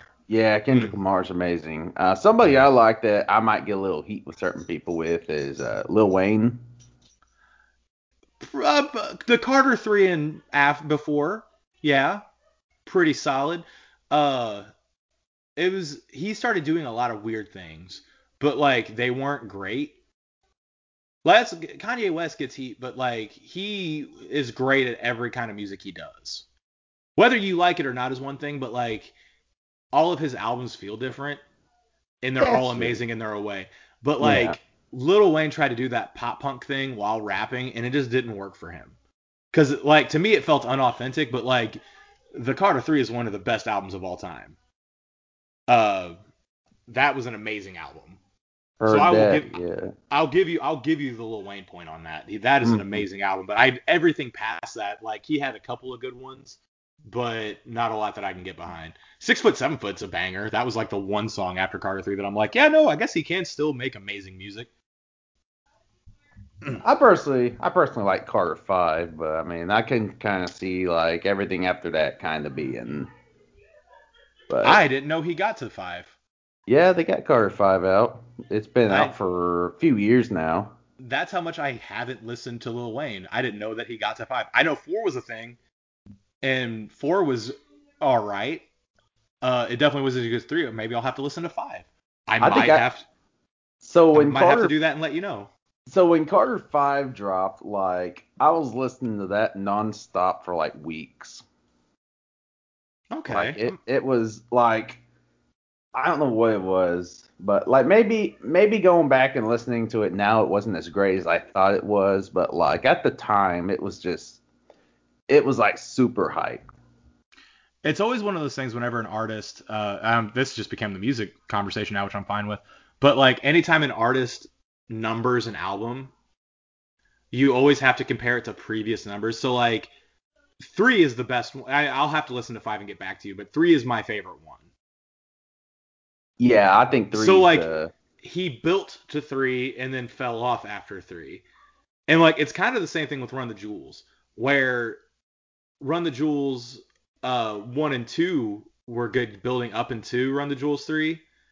Where Run the Jewels 4 is amazing and has some of their best music, it still doesn't feel as good as 3. Yeah, I agree with that. Because like Ooh La La is a banger, but legend has it, and you got to like kind of grade everything off of what, like if they'd have named it anything else, I probably wouldn't grade it that way. But they did, and that's the issue, and that's why Adele is such an amazing artist, because she does her age and gets better. Like, and we just know that like, oh no, 28-year-old Adele is baller. And that's how you bridge gaps between music, and that's why I think I'm probably clinically insane. Because I was able to get from Lil Wayne to Run the Jewels to Adele in 30 seconds or less. Hey, I'm the same way. Yeah, no. I'm trying to think if there's anybody else that I've been listening to. It's a bunch of K-pop, man, and it's wild, and I don't know why it's what I listen to all the time, but that's it. It's there for me, and it's not just BTS. I listen to like almost everything, and I don't know why. Yeah, I listen to just about everything but new country. That's fair. So like coming from a music background the way that I do, that is the agreed upon joke music. Of we listen to everything but country. Well, I mean, I like old country. Yeah, old country's good. Like we went to 01 USA last night, and on our way back, I think Lee was in the car with me, and we were listening to Waylon Jennings. Ooh, that's good stuff. Yeah, I like me some Waylon Jennings. Yeah, I'm a big Skynyrd fan, which I know that isn't exactly country, but it's in that vein. I get it, yeah. Yeah, but like, yeah, no, Hank Williams Jr., that was Mm-hmm. another one. But I was also like, I'm raised in the Mid-South area, and I had a bunch of redneck like my entire family's full of rednecks. So like, of course, that music hits for me. But like, current country music just feels unauthentic. And authentic, I think, is the word I'm trying to find out. But Yeah. like, it doesn't, like, we were raised in these areas, and there's not people that look like that in modern pop country that I can identify with. Right. So and it's just like, and it's all about trucks, dogs, and heartbreak, and it's like, yeah, no, and it's drinking beer out by the crick, and I'm like, you guys don't even know what a crick is. because you're from California. Like, don't. Right. I know what I'm being lied to. Whereas like old country, there wasn't. It was very authentic. Was it perfect? No. Was it problematic? Probably a little bit, but it at least Yeah. was true, which is what's important in music. I think if it's true art, or if at least as long as it's true to the artist, it's good. But like this current country music is not. It's not where it's at, man. It's not. Florida Georgia Line, passionately hate them. That's fine. I'm not even like. I don't try to shame music because I feel like all music has its place. But man, Florida Georgia Line is the worst. Like I like making fun of Nickelback because it's the fun thing to do. But I feel about Florida Georgia Line the way I talk about Nickelback, which is pure hatred. Like again, might get some heat for this, but at least Nickelback was enjoyable at some point in time. Like I don't ever remember enjoying Florida Georgia Line. No, they had that like one WWE song, right? I'm sure they did. It was in 2K15. Oh my God. That song was. I think I turned that song off actually. Yeah, man. 2K15 done messed up a lot of things. Mhm. It made me never use jukebox songs. I do wrestling themes if I'm playing 2K. I think they did redeem themselves in 16 though, because they had like Billy Idol and. That's true, but I just like Skid they Row. 15 burned me too hard with that song and the other country song that was on there. That was also really bad. Oh my God. I know which one you're talking about. There's some line about work boots or something. I don't remember, but it was bad. And ever since then, I'm like, I'll play 2K, but I'm turning off your music and putting on the entrance music so I can at least not hate everything. I'm trying to think of how the song went now. I shouldn't be thinking Right? about this, but I am. Yeah, no, and this is no, I don't blame you even a little bit on that, but it'll be a private text. We'll figure out what it is. And we'll be Yeah. like, this is the song, this is how bad it is. Don't put it in your search history at all, but just know that it was bad. Right. Speaking of, I guess since we're talking about wrestling soundtracks now, like what's your favorite wrestling game? Um WWE 2K14. All right, that seems to be a pretty popular one with everybody. Yeah, because I didn't have an N64, so and I didn't have a PlayStation 2, so I didn't play Here Comes the Pain or like No Mercy or like Revenge, WCW versus like I didn't play the Aki games until way later in life, and I didn't play Here Comes the Pain until like high school. So I never got to enjoy those games at their like when they came out. But I remember I was 21 years old when 2K14 came out. I think that's how math works. And they were like 30 years of WrestleMania. And like, yeah, granted, we're not going to have Benoit, Angle, or the Hardys, but we are going to have an amazing mix of who we have now on the roster and like legends. Yeah, I think 14 is probably my favorite too. Now that I think about it, like I know a lot of people like to say No Mercy, but like I think I got the most playability out of 14. Yeah, because like in just the matches that you were able to come up with, the fact that they had Goldberg and Yokozuna, and then like the DLC, that was like the one year they did DLC perfectly because they gave us the NWO or like a big majority of the NWO. That game was a lot of fun. It was like the first one that we got like Big E, and that was his 3 and up. I need 5 gimmick. Yep. Oh, it was such a good game. I loved that game so much. I think I put so much time. I was like a junior in college, and that's all I did. It was also the same time that the network came out. So like I would go watch old pay-per-views and then download created wrestlers of like New Jack and stuff. Uh-huh. And just like do crazy stuff. I was like, no, and they gave it just enough, and because I think it was like they were still using the THQ engine for the most part, because like 2K, it was only 2K in name alone, because it was right whenever 2K like bought the rights to it.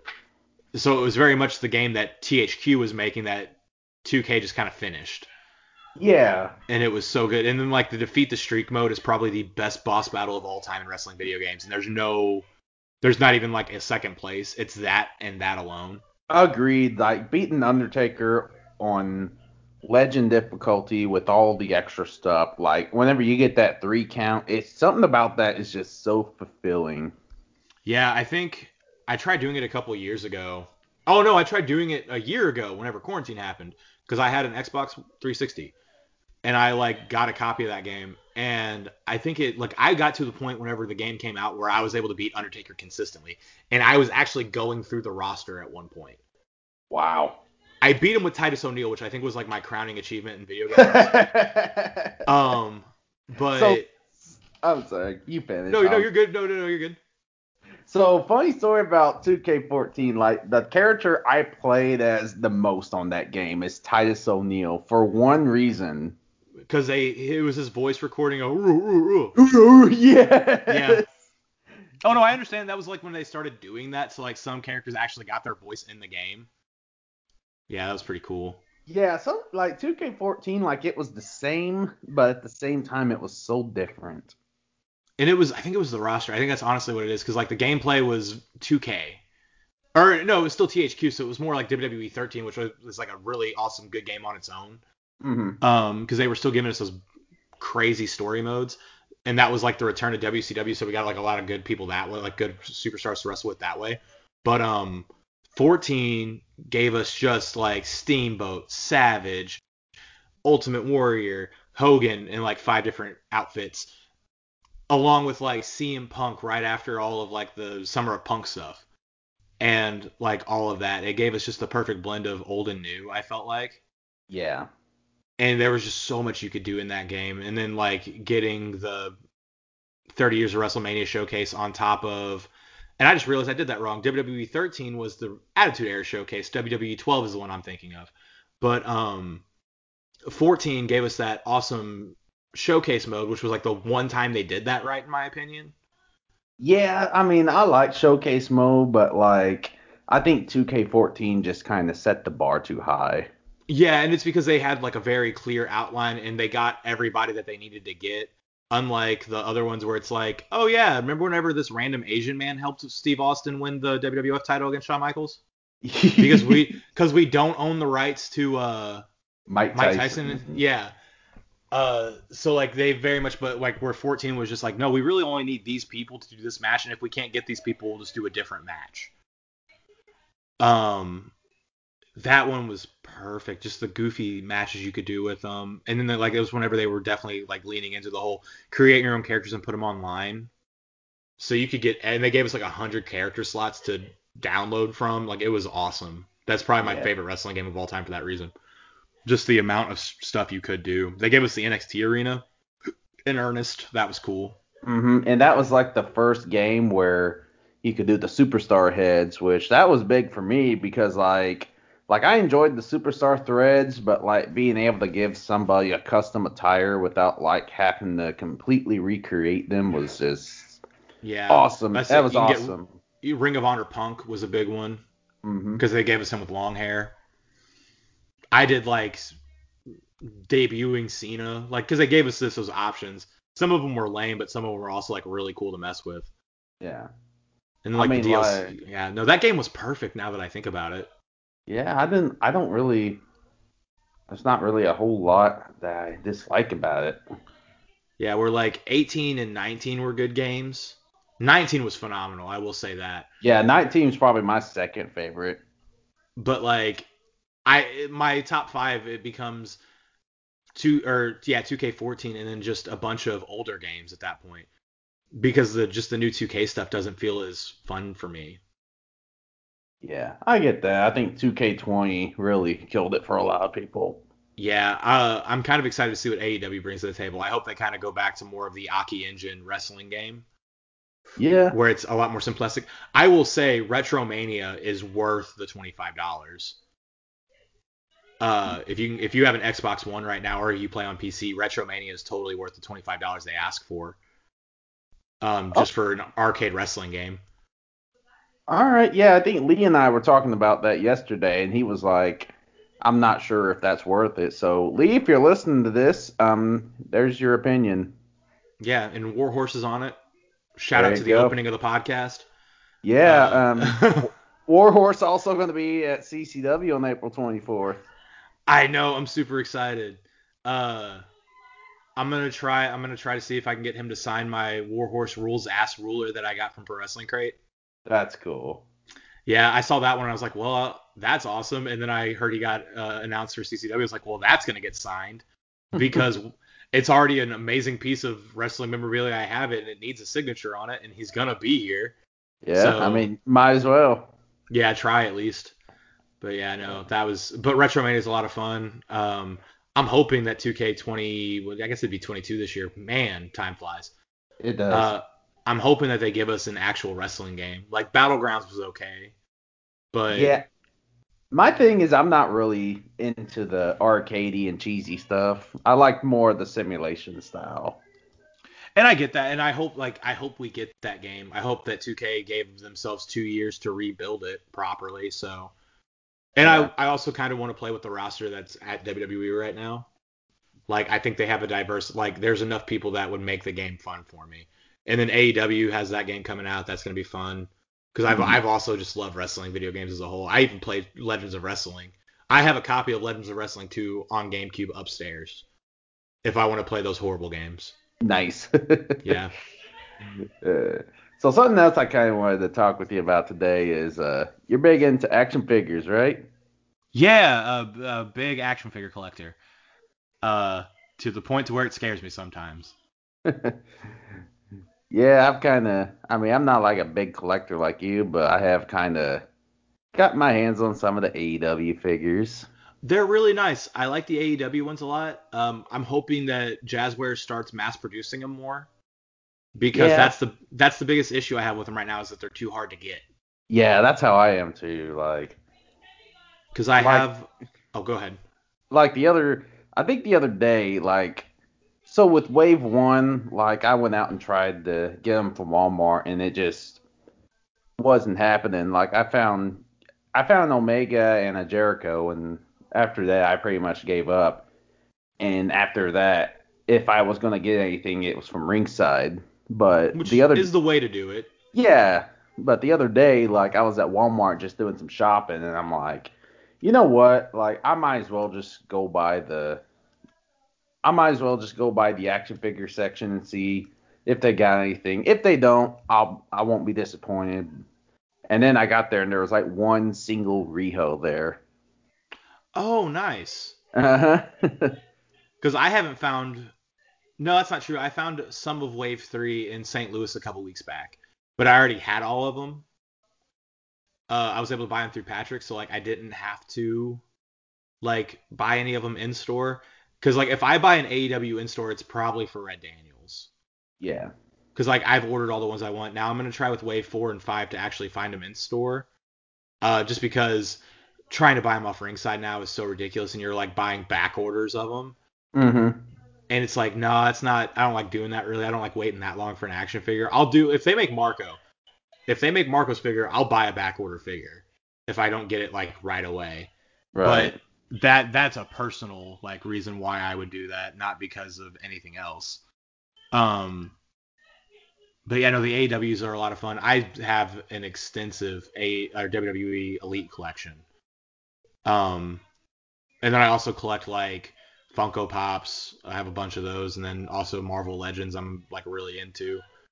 But yeah, no, I liked figures as a kid, and then I think I was 2021. I started getting into comic books again, and I got a Nightwing figure from the Arkham games, which Nightwing's my favorite comic book character. And then I just kind of slowly started buying action figures. And then I was I'm not going to get into wrestling ones, though, even though I'm a huge wrestling fan. I was I want to do the wrestling ones. And then I found, I think it was Elite 29 CM Punk, which was his last figure they made before he walked out. It was the year he walked out, but it was Black Friday. They had one in Perryville, Missouri. They had one at their Walmart, and it was $12 instead of 20. Oh, wow. So I just bought it because I was well, it's CM Punk. It's his last figure. I need this. Yeah. And then I was well, I need this Triple H in his WrestleMania 30 attire. I loved that match. And then it just got really bad really quick. To where I don't know how many I have, but I have a number that's way too much of elites. And my basic rule now is if it's a different, because I sold a bunch of them over the last year. But I still have a bunch of them. But like my rule is now is just like if I don't have this character in a different way, I don't need it, or I need to sell the old one. So I've been doing that a whole lot recently. At some point this week, I should get the Jeff Hardy versus Triple H Intercontinental Championship match 2-pack in because I love Jeff Hardy and it comes with the jersey and mesh shirt. Nice. So I'm like, I need those. But like, yeah, no, I have a little bit of everything. Even wrestlers I don't like, except for one. I will never have a Brutus the Barber Beefcake figure in my collection. That's like my most hated wrestler for some reason. I don't know why. I just don't like him. Really? And like, there's a lot of wrestlers I don't like that I have action figures of.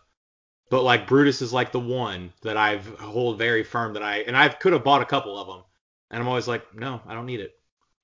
But like other random guys from the 80s I bought a Nikolai Volkov because I was like, well, I need Nikolai for some reason, even though like I don't think I can tell you a single match that he's ever done.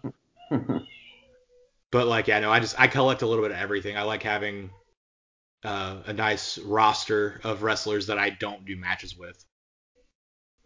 But the New Japan figures are pretty tight. I like those a lot too. Yeah. They're not perfect, but they're cool. It actually made me buy the Good Brothers and then Hawkins and Ryder Super 7s that they're making. Those first 4 figures made me buy those other 4 figures. So the Japanese figures are pretty cool. I collect a little bit of everything, but right now it's the WWE Elites and the Unrivaleds that I'm like always searching for. Okay, so yeah, I'll occasionally get an action figure, or like if, like I like watching the high spots auctions sometimes, and I think I've gotten a few good, like I think I got a signed Eric Young Elite for like $40. Oh, that's not bad. I don't do That's signed figures. I okay, don't. that's fair. I have 2. And I would let you take a guess, but you're gonna like feel silly if you don't get it right. I have 2 signed action figures. They're both X-Pac.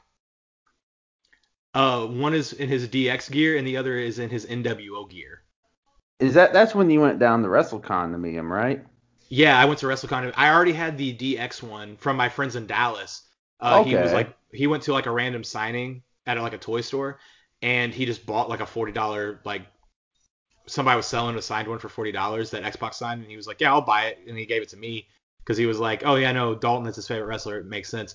But then I bought the 6 Elite that came out like 2 or 3 years ago, and I opened it up because I wanted it.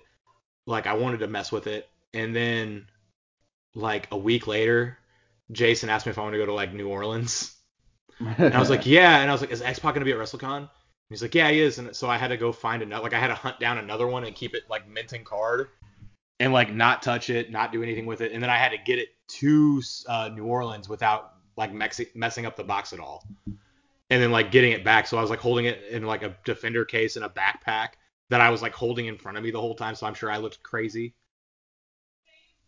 But yeah, those are the only 2 figures I have that are signed. Just because I'm like, that's way too, like, it's too valuable for me to just have in a cardboard box. Like, I'm afraid to get messed up, and then I'd be like, well, I might as well just open it now. Yeah, I get that. Yeah, because I can tell you where you can get a signed Christian Cage action figure right now, but the box looks horrible, and I would only buy it to open it. Yeah, if the box looks horrible, I'm not Yeah, like. it's in St. Louis, and you can go buy it right now because like it's been at the same toy store for like a year. But it's like it's probably not too much money for just the toy. Like I think it's because it's an Impact Toy Biz figure, so like a lot of those are worth money now. But like it's a signed box, but it's all tore up, and I'm like I would open it, and I would feel bad opening it because there's gonna be eventually somebody that's gonna want it signed, Right. and I would feel like a jerk Yeah. over plastic men. This is Caleb. I am a diseased human. So, yeah, I watch the high spots auctions and get them sometime, which brings me to my next question, action figure related, I guess. What's your thoughts on the Figures Toy Company's figures? Oh, they're horrible. They're the worst. I've owned 3 of them, and none of them were good. I had Red Dragon. I had Kyle O'Reilly and Bobby Fish. I had those 2 because like if you buy so much money at Gear and High Spots, they'll add like a bag of fun for $25. Uh-huh. And it was whenever I was buying my first pairs of bikers, I just bought the Bobby Fish and Kyle O'Reilly like with it for like $10 or whatever, how much I had to pay for them. and they were not good figures. They were cheaply made, like they feel cheap, and you're like, any person that buys action figures is gonna know what this means. But like when you hold an action figure, you can tell if it's worth the money value that you sunk into it. Because like the way the plastics feel and stuff like that. The toy companies ones are not good plastics, and then they don't look good either. So I had those two, and then I bought the Joey Ryan one in Chicago whenever I went to War Games, because it was at a random shop up there, and I like was at a certain time or at a certain point I was like, if I work a show with somebody and they have an action figure, I want that action figure. And I was like, well, hell, I teamed with him, so I want that figure. I ended up selling it after everything happened. I was like, I don't need this in my collection anymore. Right. But it wasn't a good figure. They are not good figures. If you're gonna not unbox them, like if you're just gonna like if you just want a signed Homicide figure, perfect. Then sure, yeah. Yeah, you can do that. But if you want something that looks good, something else. Because they don't look good. Their sculptors look like they know what they're doing, but then whenever it comes into the final like products, they look horrible. Yeah, especially the Brian Cage one. Like I can't wait until Brian Cage gets an unrivaled figure. Yeah, there's a lot of those AEW guys that I'm like, I can't wait for their figure because I just want to see what cool stuff. Like, because they did Darby Allin's is amazing. The Orange Cassidy, like Wave 3 was very much this is what we can do. Do you like it? And I'm like, yeah, I'm here for it all day long. 'Cause it's amazing. But yeah, no, the Figures Toy Company. I know what like, and they have a good following because they get a lot of legends, and it's in that classic superstars body that Jax did. So like you can like if you want Shane Douglas and Chris Candido to hang out with your Bam Bigelow and get your triple threat, there it is. You can do that, but they don't look good. They don't even. But it's the same body type, which is a lot of people are into scale and stuff like that. But yeah, no, I'm not a. I've had a couple of them, and they're just not worth the $30 to $35 they ask for them. Yeah, I get that. I mean, I'm not really a big fan of how they look either, but like if I wanted to get one signed by somebody, then yeah, I could see myself getting one. Yeah. I don't know what the top sell. Well, I know. I think the top selling like figure toy company figures are like AJ Styles and Kenny Omega because like you can't find them anymore. So the Kenny Omega, they have like a Kenny Omega variant on High Spots, and it goes for like I think the unsigned one goes for 150, and the signed one goes for $200, and they're always putting that out, and like literally nobody or sometimes maybe one or two people will buy it, and they're always like the value is just gonna go up on this thing, and I'm like. I feel bad because it's like you said, the Figures Toy Company figures aren't really that great, and the fact that they're asking so much money for it, and it makes me feel bad for them because it's like they're gonna be holding on to those like forever. You better be a huge Kenny Omega fan if that's the case. Right. Because like right now you can go on Ringside and buy. I mean it's a back ordered ×4 at this point, but you can get a Kenny Omega that looks way better that can do a lot more cool shit. That you don't even have to open it. You can just get it signed by him. Yeah. At a lot cheaper with a lot better quality. Mm-hmm. But that's just figures as a whole. But yeah, no, Figure Toy Company. I understand. They do sell a lot just because like Jim Cornette can sell 100,000 figures to his lovely human being fans, and they'll sell out because it's the only way to get a Jim Cornette figure, or it's the only way to get a Francine figure. And if you have an ECW collection, you need Francine. Like they're very much a niche market, and they do okay with what they got. But if you're like, I will never buy another one. It doesn't matter who they make. Like even if they were like, we're making an Owen Hart, I'd be like, pass. Yeah. And that's like the one person that I want somebody to make a figure of. I don't know. I'm a little iffy about Owen Hart merchandise, like in general being made. Like even when Pro Wrestling Tees made the Dark Side of the Ring Owen Hart shirt, I was kind of like, maybe the family agreed. Maybe the family agreed with it, but it's just, I don't know. It's just kind of bad taste, in my opinion, to profit off of. Oh, go ahead. I was going to say, I think it's just overall in bad taste to make profit off of a dead person, but what were you going to say? If you listen to Chris Jericho's podcast with I think it's Martha, his widow, like she is perfectly cool with selling Owen Hart merchandise, but not through WWE. which Okay. I totally get. Like, and it's like everything that he has that's come out in the last year, every piece of it has the Owen Hart Foundation stamped on it. Okay. If it's because like if it's the micro brawlers, it's on the back of the box. If it's the shirts, it's on it because I own two different Owen Hart shirts. And I get what you're saying, but my thought mentality, and I think I talked to Sadie about it, is I feel bad buying the shirts, but somebody is going to make a bootleg shirt and make so much money off of it because there's not Owen Hart t-shirts. That's the truth too, and those are the kind of people that I really hate. But like everything Pro Wrestling Tees does, it's all stamped with the Owen Hart Foundation. I would like to think that the Owen Hart Foundation is getting a good kickback because people want his shirts. I have two of them because Owen Hart was one of my favorite wrestlers when I was a kid. And whenever I got super excited, I bought it the day it came out. The day they said, "Hey, we're making Owen Hart shirts," I went on Ringside or not Ringside, I went on Pro Wrestling Tees and bought one because I was like, "No, I want this. I'm gonna want this, and I want to make sure I can get one." Which is funny because I know all their stuff's print to order because you can get Dalton Anthony shirts there. So like I know they don't have a stock of Dalton Anthony shirts hanging around. It's like we can't get rid of these smalls. No, it's all print to order.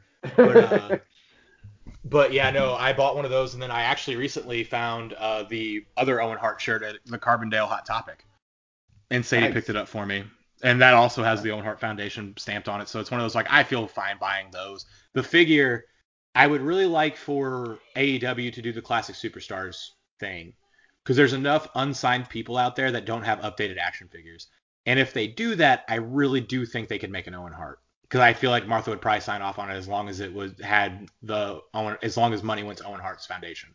Yeah, that's true. I mean, if that's the case, then that's great. Again, maybe not my thing exactly, but Yeah, I mean, and I don't blame you. It's one of those things like I can't enjoy Chris Benoit anymore, but I can enjoy Owen Hart because he didn't do anything heinous. Um, he was just a part of a freak accident, whereas Chris Benoit did something bad. right. So like I've been yearning for Owen Hart stuff for years that was licensed because like I can get an Owen Hart shirt that's somebody printed off and shipped to me, but it's not like authentic. Versus Pro Wrestling Tees at least is authentic Owen Hart merch and the money's going to the right place. So Yeah. that hits for me. Yeah. Well, since I know that, I might be a little more open to getting one eventually. They're pretty cool. I like all the designs they do for Owen are pretty cool. Um, I have the main one they made, and then the other one's like a pink heart with white lettering on top of it. That's Okay. another. Yeah, they're pretty cool. And again, it's Owen Hart, so I was gonna buy it, and it was official, so I was perfectly cool with it. So you said you got Pro Wrestling Tees too, right? Yeah, I signed up a little bit under a year ago because they were giving like you have to pay in to have a Pro Wrestling Tees store, but since COVID was happening, they were just kind of giving them out. Oh, that's cool. So I made a store during that initiative of it, and it's cool. I like not having because before I was holding like 40, 50 shirts at a time, and hauling all of those around to show is a chore. To Yeah. whereas now all I got to do is just like there was a family that in Charleston that wanted I had the Dodge Duck Dip Dive shirt, and they wanted to know where they could get one, and I said if you go to Pro Wrestling Tees and type in Dalton Anthony, it's right there. I have 3 designs up. I've been working on a 4th one for a while, but the motivation to get in and do the artwork and then have Sadie actually do the artwork is more than I want to do right I now. got you. So if you type in Dalton Anthony on the search bar at Pro Wrestling Tees, I show up, and then it's the dodgeball shirt, the Dodge Duck Dip Dive and Dalton, and then the Wrestling Buddy shirt in black and white. That's Pro Wrestling Tees. That's the only way you can get that shirt is that way. And then the Best Assistant Ever, which is also a variant of the shirt that I wear, where it's a white background instead of it just being gray and black. So if you have a Dalton Anthony shirt and you want something a little different from even what I own, go to Pro Wrestling Tees and get one of the Illinois gimmick shirts. All right. I guess you don't have the Kingdom Hearts one anymore then. That shirt, I don't think I get put up on Pro Wrestling Tees because Okay. I definitely stole the logo and font. Yeah, that might run into a little bit. Yeah, I get you. Yeah, that shirt would get me a cease and desist. And as much fun as that sounds, I don't want my favorite childhood video game, like filing a lawsuit against me. I gotcha. Yeah. Yeah. Yeah, probably smart decision on your end on that one. So like, yeah, if you have one of the Kingdom Hearts shirts, you have a piece of wrestling history that nobody's gonna care about in 10 years. But you're gonna have it, and it's gonna be cool. Yeah. So, just kind of before we wrap up here, just kind of a final go back to wrestling. We talked about some dream opponents, but like kind of going forward, like what are some of your goals? What's on your radar, so to say? Um, I'm already like at Stride. I'm the longest. I'm one half of the longest reigning tag team champions they've ever had. Jay and I have held that belt for over a year. Um, I hope to make that a longer reign. I want to see how long this reign can go and how good our matches get going forward. That being said, if that's not in the cards, I really want a shot at Dexter Roswell's No Limit Championship. Dexter is somebody that I've tagged with. I've only got to wrestle once, and I botched a spot and ruined the match and haven't wrestled him since. Uh, I'm older. I'm wiser. I think I'm better. I would love to. I want to go after his belt. Um, or the Legacy Championship. Those are my two goals at Stride. If I can't hold on to that tag belt, I want the Legacy Championship or the No Limits Championship. Okay. Um, at CCW, I haven't held a title at CCW. I've won end of the year awards. I've won like the breakout star of the year at CCW. I've won one moment of the year. Um, but at the end of the day, those pieces of papers, they don't keep you warm at night. Uh, I want to be a champion at CCW. And at this point, I'll take it any way I can. That's not the women's championship. Not downing that, but I think Trent Daniels has made a good watermark of what you can do with that. Um, but the pure openweight championship, I'm always looking at. The tag team championships, I've had 2 chances to win that belt, 2 or 3 chances, and I've never gotten it. And then there's always the heavyweight title at CCW. There's enough gold there that I can aim at and try to get. So that's the main ones going forward. Of course, I would love to branch out once COVID's over and we get more vaccines out there. I would love to kind of go out and travel a little bit more.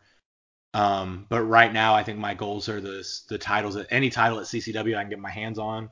And if I'm not a tag team champion at Stride, I want the No Limits or the Legacy. Yeah. Because I feel like I can do it. I haven't worked singles a whole lot in the last couple of years because of coronavirus and just being in tag teams. But I've proven on last Saturday, that it's something I still can do. I still have the skill set to work singles. So if my tags don't work out, I feel like I'd be a viable opponent for any champion at any of the promotions I work for. Yeah. On a side note, that No Limits Championship is probably one of the most beautiful looking titles on the indie scene right now. Yeah, there's a certain X factor it has that I just can't put my finger on it, but the X factor that belt has, it's beautiful. Yeah, it is a nice belt. Sam, I love you, and I just need you to know that the joke was there and I had to take it. No, but Dexter has that belt, and Dexter's a guy that I feel like I haven't got to work to my fullest potential, and I feel like we could probably come up with some really good matches, and tell a good story. So that would be the one. If you were just gunned ahead, if I can't have the tag belt, I want the X, or not the X division, the No Limits title. The No Limits Stride X Division title. Yeah. Yeah. And there's a lot of really good people at Stride that we could do something really fun with that belt, but it's just getting the right pieces in the right place, the right time. Right. And then that pure openweight title is the one that's always just like, that one makes me itchy because it very much feels like that there should be a certain prestige to it. And I feel like I could be one of the people to make that belt really, really mean something. Yeah, I agree. But yeah, it's all one of those. I gotta prove to the higher ups and the crowd that I deserve to be in that echelon. Not saying that tag team I love tag team wrestling, but I started as a singles guy at Cape, and then just kind of tag team fell in my lap. I wouldn't mind going back to that singles division though, because the singles division at CCW right now is super stacked, and there's a lot of guys that I haven't got to wrestle that I want to wrestle. So. Yep. all the time in the world, though. Hopefully. Hopefully. If there's one thing we learned about 2020 and 2021 is that is a phrase that means something, but it can also get taken away from you really quick. So That's very true. Any final thoughts? man, be nice to each other. That's my number one thing as a human. Hallelujah. I've seen a lot of negativity in the last couple of years. I've been a part of a lot of negativity in the last couple of years. I'm not super proud about that. I try to keep myself to be a low bullshit kind of person. I will bullshit with people, but I try to be a very upfront, what you see is what you get, and I don't try to be a jerk to anybody. I've seen the opposite a whole lot, especially in the last couple of years, and man, it's not the way to live. I've been the angry person in my life, and I've been the happy person, and the happy person, it may not get you as far, but man, it feels a whole of a hell lot better. So that's my takeaway in life. That's what I try to teach my students. It's how I try to take my wrestling career is be happy and have fun, because those are the only two things that are going to make you feel good at the end of the day, is being happy and having fun. So yeah, that's probably my parting thoughts on everything. It's a good philosophy, man. Where can people find you on socials? Man, I'm Dalton Anthony on Facebook. If you like that page, or if you follow, or if you friend me, I think it's a picture of me and my cat on my couch. So super easy to find. I think I am PZ85D Anthony at on Twitter. And then yeah, if you go into prowrestlingtees.com/Dalton Anthony, you can buy my merch there. Check out any of the early CCW Chaos episodes. I'm all over those.